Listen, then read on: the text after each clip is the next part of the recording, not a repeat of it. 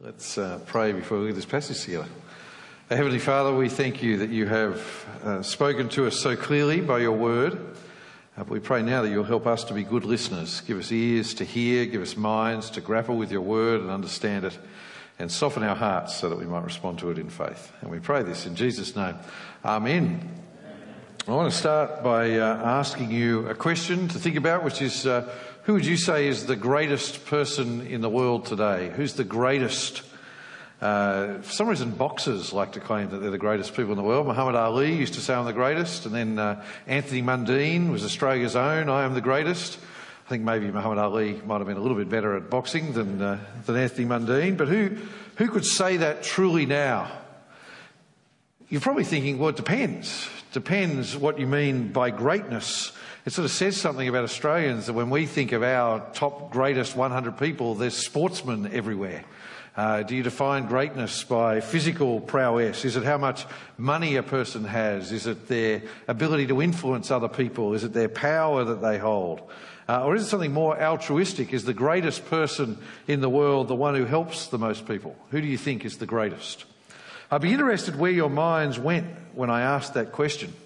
Because this was a big issue for the 12 disciples. The question they ask at the start of today's passage is not the only time when you read through Matthew, Mark, Luke and John where they come up with this question of who is the greatest. They ask it over and over again.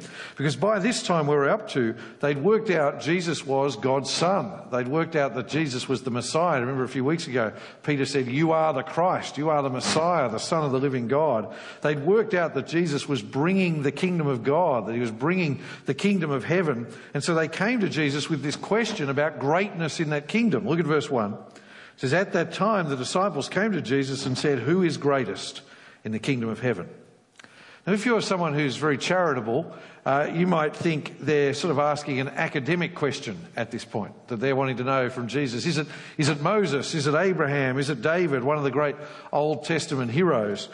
Or will it be perhaps, the preacher who grows the biggest church? Or will it be the evangelist who shares the gospel with the most people? The thing is, though, this was not an innocent question that they were asking. They were asking about themselves. Because, as I say, this question came up a lot through the four gospels. They often argued about this. They were Jesus' closest followers.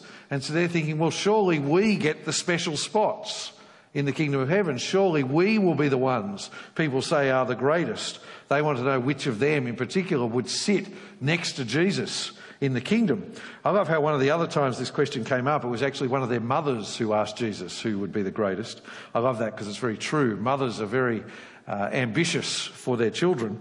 But here they're asking the question themselves, who is the greatest in the kingdom of heaven? And Jesus' answer turns their way of thinking and our way of thinking about greatness on its head. So the first point is Jesus says true greatness is humility. This is verses 1 to 4. So look with me at verse 2. It says, then he called a child to him and had him stand among them. I assure you, he said, unless you are converted and become like children, you will never enter the kingdom of heaven. Now before we go too far, do you notice how Jesus changes their question a bit? Do you notice, and see how massive this is? Jesus doesn't just talk about greatness in the kingdom of heaven. He talks about even being in the kingdom of heaven. It's like he's saying, you disciples, don't worry about which one of you is the greatest. Worry about who's going to be there. And what do you need to enter the kingdom of heaven, according to Jesus? What is greatness in God's kingdom? Well, he says you need to be converted. That is, you need a total change. A 180-degree change, and you need to become like a little child. So what does that mean, to become like a little child? Well, it's not talking about innocence or purity or something like that, which is what some people try to say. Although I always find the people who say that are people who obviously have never spent any time with children. So you only have to mind a 2-year-old for 15 minutes, and you know we are sinners from the moment we are born. You do not need to teach a child selfishness. It comes naturally. And no, what it's talking about is the humble status of a little child. See, in that culture, like most cultures throughout time, children were irrelevant. Children were ignored. They were to be seen and not heard. A child had no status to take pride in, no position in society, and that meant they were totally dependent on their parents for everything they received. And that is what Jesus is calling on us to become. He's saying you need to set aside all your pride. You need to set aside your trust in yourself. Set aside caring about what status you have and humble yourself like a little child. Look at verse 4. Therefore, whoever humbles himself like this child, this one is the greatest in the kingdom of heaven. And of course, that there is the essence of what it is to become a Christian. In that verse there, you see the essence of what it is to become a Christian. The Christian does not come to God saying, look at what I've done to earn a place in your kingdom, you must let me in. Or even, look at me, I'm not as bad as that guy over there, so you should let me into your kingdom and not let him in. No, the essence of what it is to be a Christian is to come to God saying, I am a terrible sinner. I have nothing to offer you. I am the least, not the greatest. I have no right to your love, no right to a place in your kingdom. In fact, even the so-called good things I do, I never do them with pure motives. I always have mixed motives driven by selfishness and pride. I have nothing to bring except my sin and my guilt. And so the Christian humbly asks God for forgiveness. I just humbly trust in the death of Jesus on my behalf to pay the price for my sin. It's like we say in the great hymn we sing all the time, Rock of Ages, you know, the one where it says, nothing in my hand I bring, simply to your cross I cling. That is the essence of what it is to be a Christian. Someone who comes to God in humility like a child and receives God's love and forgiveness. But that is not just how we become a Christian, it's how we then live the Christian life. You see, it's not like you become a Christian by humbling yourself and then it's something different as you live as a Christian. No, it's the essence of living as a Christian too. Humility, and I'm not talking about that false, it was nothing type of humility we're very good at. I'm talking about genuinely putting other people above yourself. Genuinely considering other people more important, higher than yourself. That is the mark of true Christian godliness. Humility is the mark of true greatness in the kingdom of heaven. I'm sure you all know Philippians 2. Hopefully we get the right passage on this one. Philippians 2 will come up on the screen. Look at what it says from verse 3. It says, talking to Christians, it says, do nothing out of rivalry or conceit, but in humility consider others as more important than yourselves. That's what it is to live as a godly Christian. It's to put others, consider others above yourself. And why and how do we do that? Well, look at verse 5. No, back one, Tom. Yep. It says, make your own attitude that of Christ Jesus. And then, next slide. Who, existing in the form of God, did not consider equality with God as something to be used for his own advantage. Instead, he humbled himself by becoming obedient to the point of death, even to death on a cross. See, if we follow the example of Christ, we humble ourselves for the sake of others. So who will be in the kingdom of heaven? Only people who truly humble themselves and admit their sin and their need for God's forgiveness. And who then will be great in the kingdom of heaven? Well, it's people who follow the example of Jesus. It's people who give up their own rights to love others. It's people who serve rather than waiting for others to serve them. It's people who give of themselves so that other people will be encouraged and built up to keep trusting in Jesus. And that means that the great person in the kingdom of heaven will often be the person who the world thinks is insignificant. In fact, it's not always the case, but generally if the world thinks someone is great, they will not be great in the kingdom of heaven. Because generally it's the person who the world thinks is foolish and unimpressive who is great in the kingdom, because the world does not value humility. People who the world thinks are wasting their lives will be great in the kingdom of heaven. That's who will be great. So if you want to strive for greatness, follow the example of Christ. Well, having made that point, that we need to become like a little child to enter the kingdom of heaven, Jesus picks up on that idea that we are his little children. And so he runs with that and he starts calling us that, and that leads us into his next point, which is verses 5 to 9. And I've given it the heading, the worst thing you can do. So I asked you before to think about who is greatest in the world. Now I want to ask you, what is the worst thing you can do? But actually, I don't want you to think on that too long. It's probably unhelpful. But what is the worst thing you can do? Well, Jesus tells us here. He says, well, if humbling yourself before God is the greatest thing, what's the worst thing?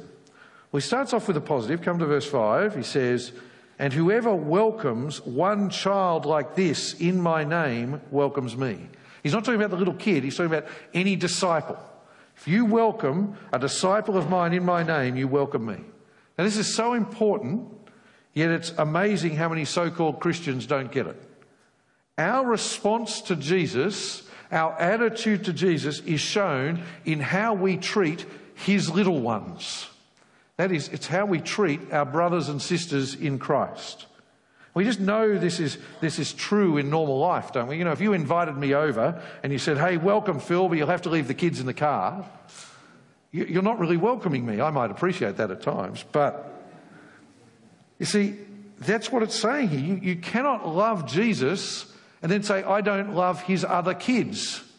You cannot love Jesus and not love your brothers and sisters in Christ. The rest of the New Testament actually expands that little verse out into chapters of material. This is why we're called on to love one another. This is why we're called on to be devoted to meeting together. This is why we're called on to use our gifts to serve one another. Here it's crystallized into this simple point. When you love your brothers and sisters in Christ, you love Jesus. But here, Jesus is really moving on to stress the other side of the coin. So if you love me, you'll love my little ones. But that also means woe to you if you fail to love my little ones. Woe to you if you hurt my little ones. Look at verse 6. It says, but whoever causes the downfall of one of these little ones who believe in me, it would be better for him if a heavy millstone were hung around his neck and he were drowned in the depths of the sea. Woe to the world because of offences, for offences must come, but woe to that man by whom the offence comes. See, we expect the world to reject Jesus' little ones because they rejected Jesus. That's the point of verse 7. We expect the world to make it hard to follow Jesus. We expect the world to mock our faith, to seek to encourage us to sin. But woe to the person who calls themselves a Christian and does that.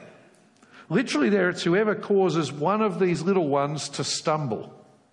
And in the context of verse 5, I think it's particularly meaning if you fail to welcome another follower of Jesus. If you reject another follower of Jesus, if you ignore them, if you spurn them, that's what Jesus is talking about. And that will then potentially lead them to stumble. But that then also extends to if we cause someone else to sin in any way. And at its worst, if we lead them to stop trusting in Jesus. Jesus is saying, woe to the person who does not welcome their brothers and sisters in Christ, but instead rejects them. Woe to the person who leads a brother or sister in Christ into sin. And in particular, woe to the person who damages the faith of one of these little ones. Can you see why this is the worst thing you can possibly do? Because you are leading that person away from salvation. The worst thing you can do is lead a person away from Jesus, away from heaven, if you like, towards hell. It's the worst thing you can do. And so Jesus says it would be better for you to have a 100-kilogram concrete block, that's what a millstone was, a 100-kilogram block tied around your neck and be thrown in the sea. That would be better for you than to do this. You would be better off having died like that beforehand than lived and done this. Do you see how serious this is? Now, we immediately jump to thinking of the false teacher, the false preacher or the wolf who gets in the church and encourages Christians away and into sin. Or in particular, we think of the minister who abuses their position to abuse people, and that is true and awful, and people like that will be judged awfully by God. But the world is also littered with people who have been turned away from Christ by the lack of love from ordinary Christians like us. By the way sometimes in churches people have a clique that means they come and they want to know Jesus, but they're excluded by the people in that church. Now, praise God, even this is forgiven if we trust in Christ. But please hear the seriousness of this. This is how much Jesus loves these people around you. This is how much Jesus loves every person who walks through that door and says, I want to follow Jesus. And if we love Jesus, we need to make sure we love them like he loves them. And we need to make sure that as far as it's up to us, we never cause them to stumble. But of course, the thing is, just like all these other people around you are Jesus' little ones, you too are one of Jesus' little ones. And so you need to make sure that you don't stumble too. And that's Jesus' point in his famous words in verses 8 and 9. Look there now.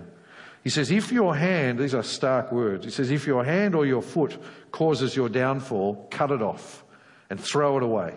It is better for you to enter life maimed or lame than to have 2 hands or 2 feet and be thrown into the eternal fire. And if your eye causes your downfall, gouge it out and throw it away. It is better for you to enter life with 1 eye rather than to have 2 eyes and be thrown into hellfire.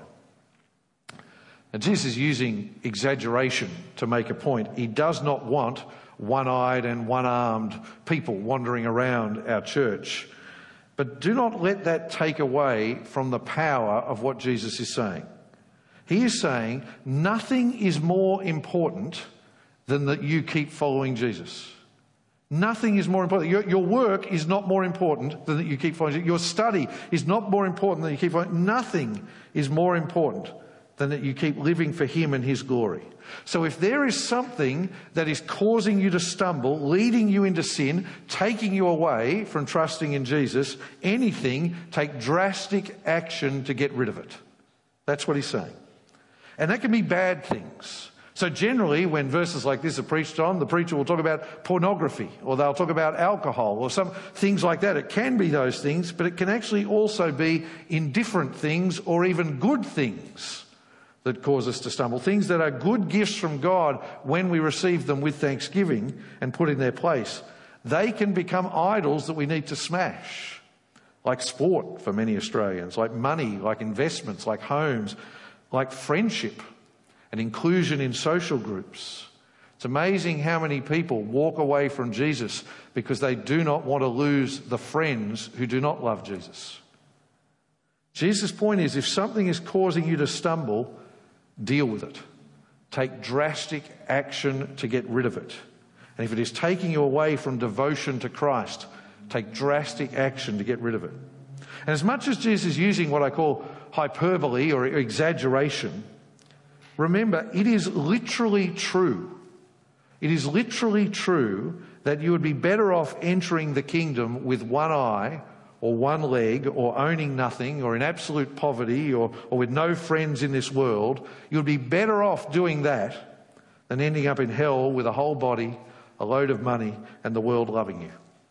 Please get this. Even though it's not calling on you to literally gouge out your eye, it is literally saying it would be better to have done that than end up in hell. I want you to think hard now and think practically. What are the things that cause you to stumble? What are the things that cause you to stumble? What are the things that lead you into sin? What are the things that draw you away from faith in Jesus? What are the things that draw you away from Christian fellowship? What are the things that work to tone down your faith in Jesus and remove it from the centre? Deal with them, is what Jesus is saying. Deal with them, whatever they are. There is nothing more important than trusting him. But back now to how we treat one another. And as Jesus often does, he now switches to a parable or a story to ram his point home. This is our third and final point, and that is verses 10 to 14. We need to see one another how God sees us. So look at verse 10. He says, see that you don't look down on one of these little ones. Now, I don't think that translation is actually strong enough. The word means despise or treat with contempt. See that you do not treat with contempt one of these little ones. See to it that there are not people in your church. See to it that there are not people here in this building tonight. That's what he's talking about, others of his little ones. See to it that there are not any little ones who you ignore, or who you don't care about, or who you treat beneath you. The thing is, this is hard because church is a family and you don't choose your family. And there will always be people in the church you struggle to love more than other people. But we need to repent of that. We need to repent of that. And we need to love every one of Jesus' little ones. And Jesus gives us 2 reasons. One's a little hard to work out and one's very clear. The harder one there is, and we'll get the heading, is because of the angels. Whenever you get that in the Bible, you sort of think, I really don't know. It's a struggle to know what's going on when it's because of the angels. But look at verse 10 again. He says, see that you don't look down on one of these little ones, because I tell you that in heaven their angels continually view the face of my Father in heaven. I want to say, whenever angels come in the Bible, we struggle a little bit. And the reality is we just do not have enough information to know exactly what he's talking about here. So some people take this and build this whole idea of personal guardian angels. So every Christian has an equivalent angel who's there in the heavens, representing you in front of God in some sort of way. I don't think that's what this is talking about. Other people say the word angel here is referring to a person's spirit when they die. And so it's saying don't despise someone whose spirit will get to stand before God in heaven when they die. I think it is talking about angels as we know them, but not guardian angels. I think it's saying there are angels who take an interest in human affairs and who in some sense represent us before God in heaven.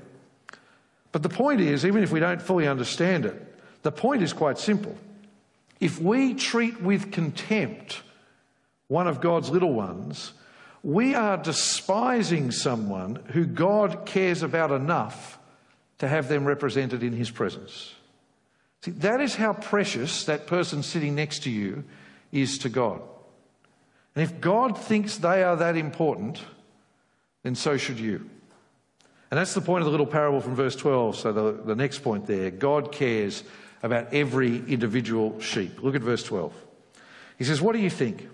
If a man has 100 sheep and one of them goes astray, won't he leave the 99 on the hillside and go and search for the stray?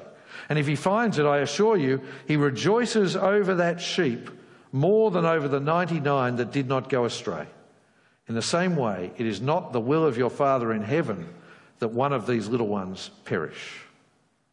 This is a really, really simple point. Jesus used a similar parable in Luke's gospel to talk about why we share the gospel with people outside. But this is talking about people in the church. And he's saying God cares about every individual person here. God cares about every one of his sheep, and he does not want any of them to perish. He does not want any of them to walk away from faith in Jesus. And when someone drifts, God will do anything to bring them back. And if that is God's desire for these people sitting around you, it should be ours as well. If God values every person in this church that much, so should we. Look around you now. I know you don't like it when I get you to do this, but look around you now. I know it makes you feel uncomfortable. Look around.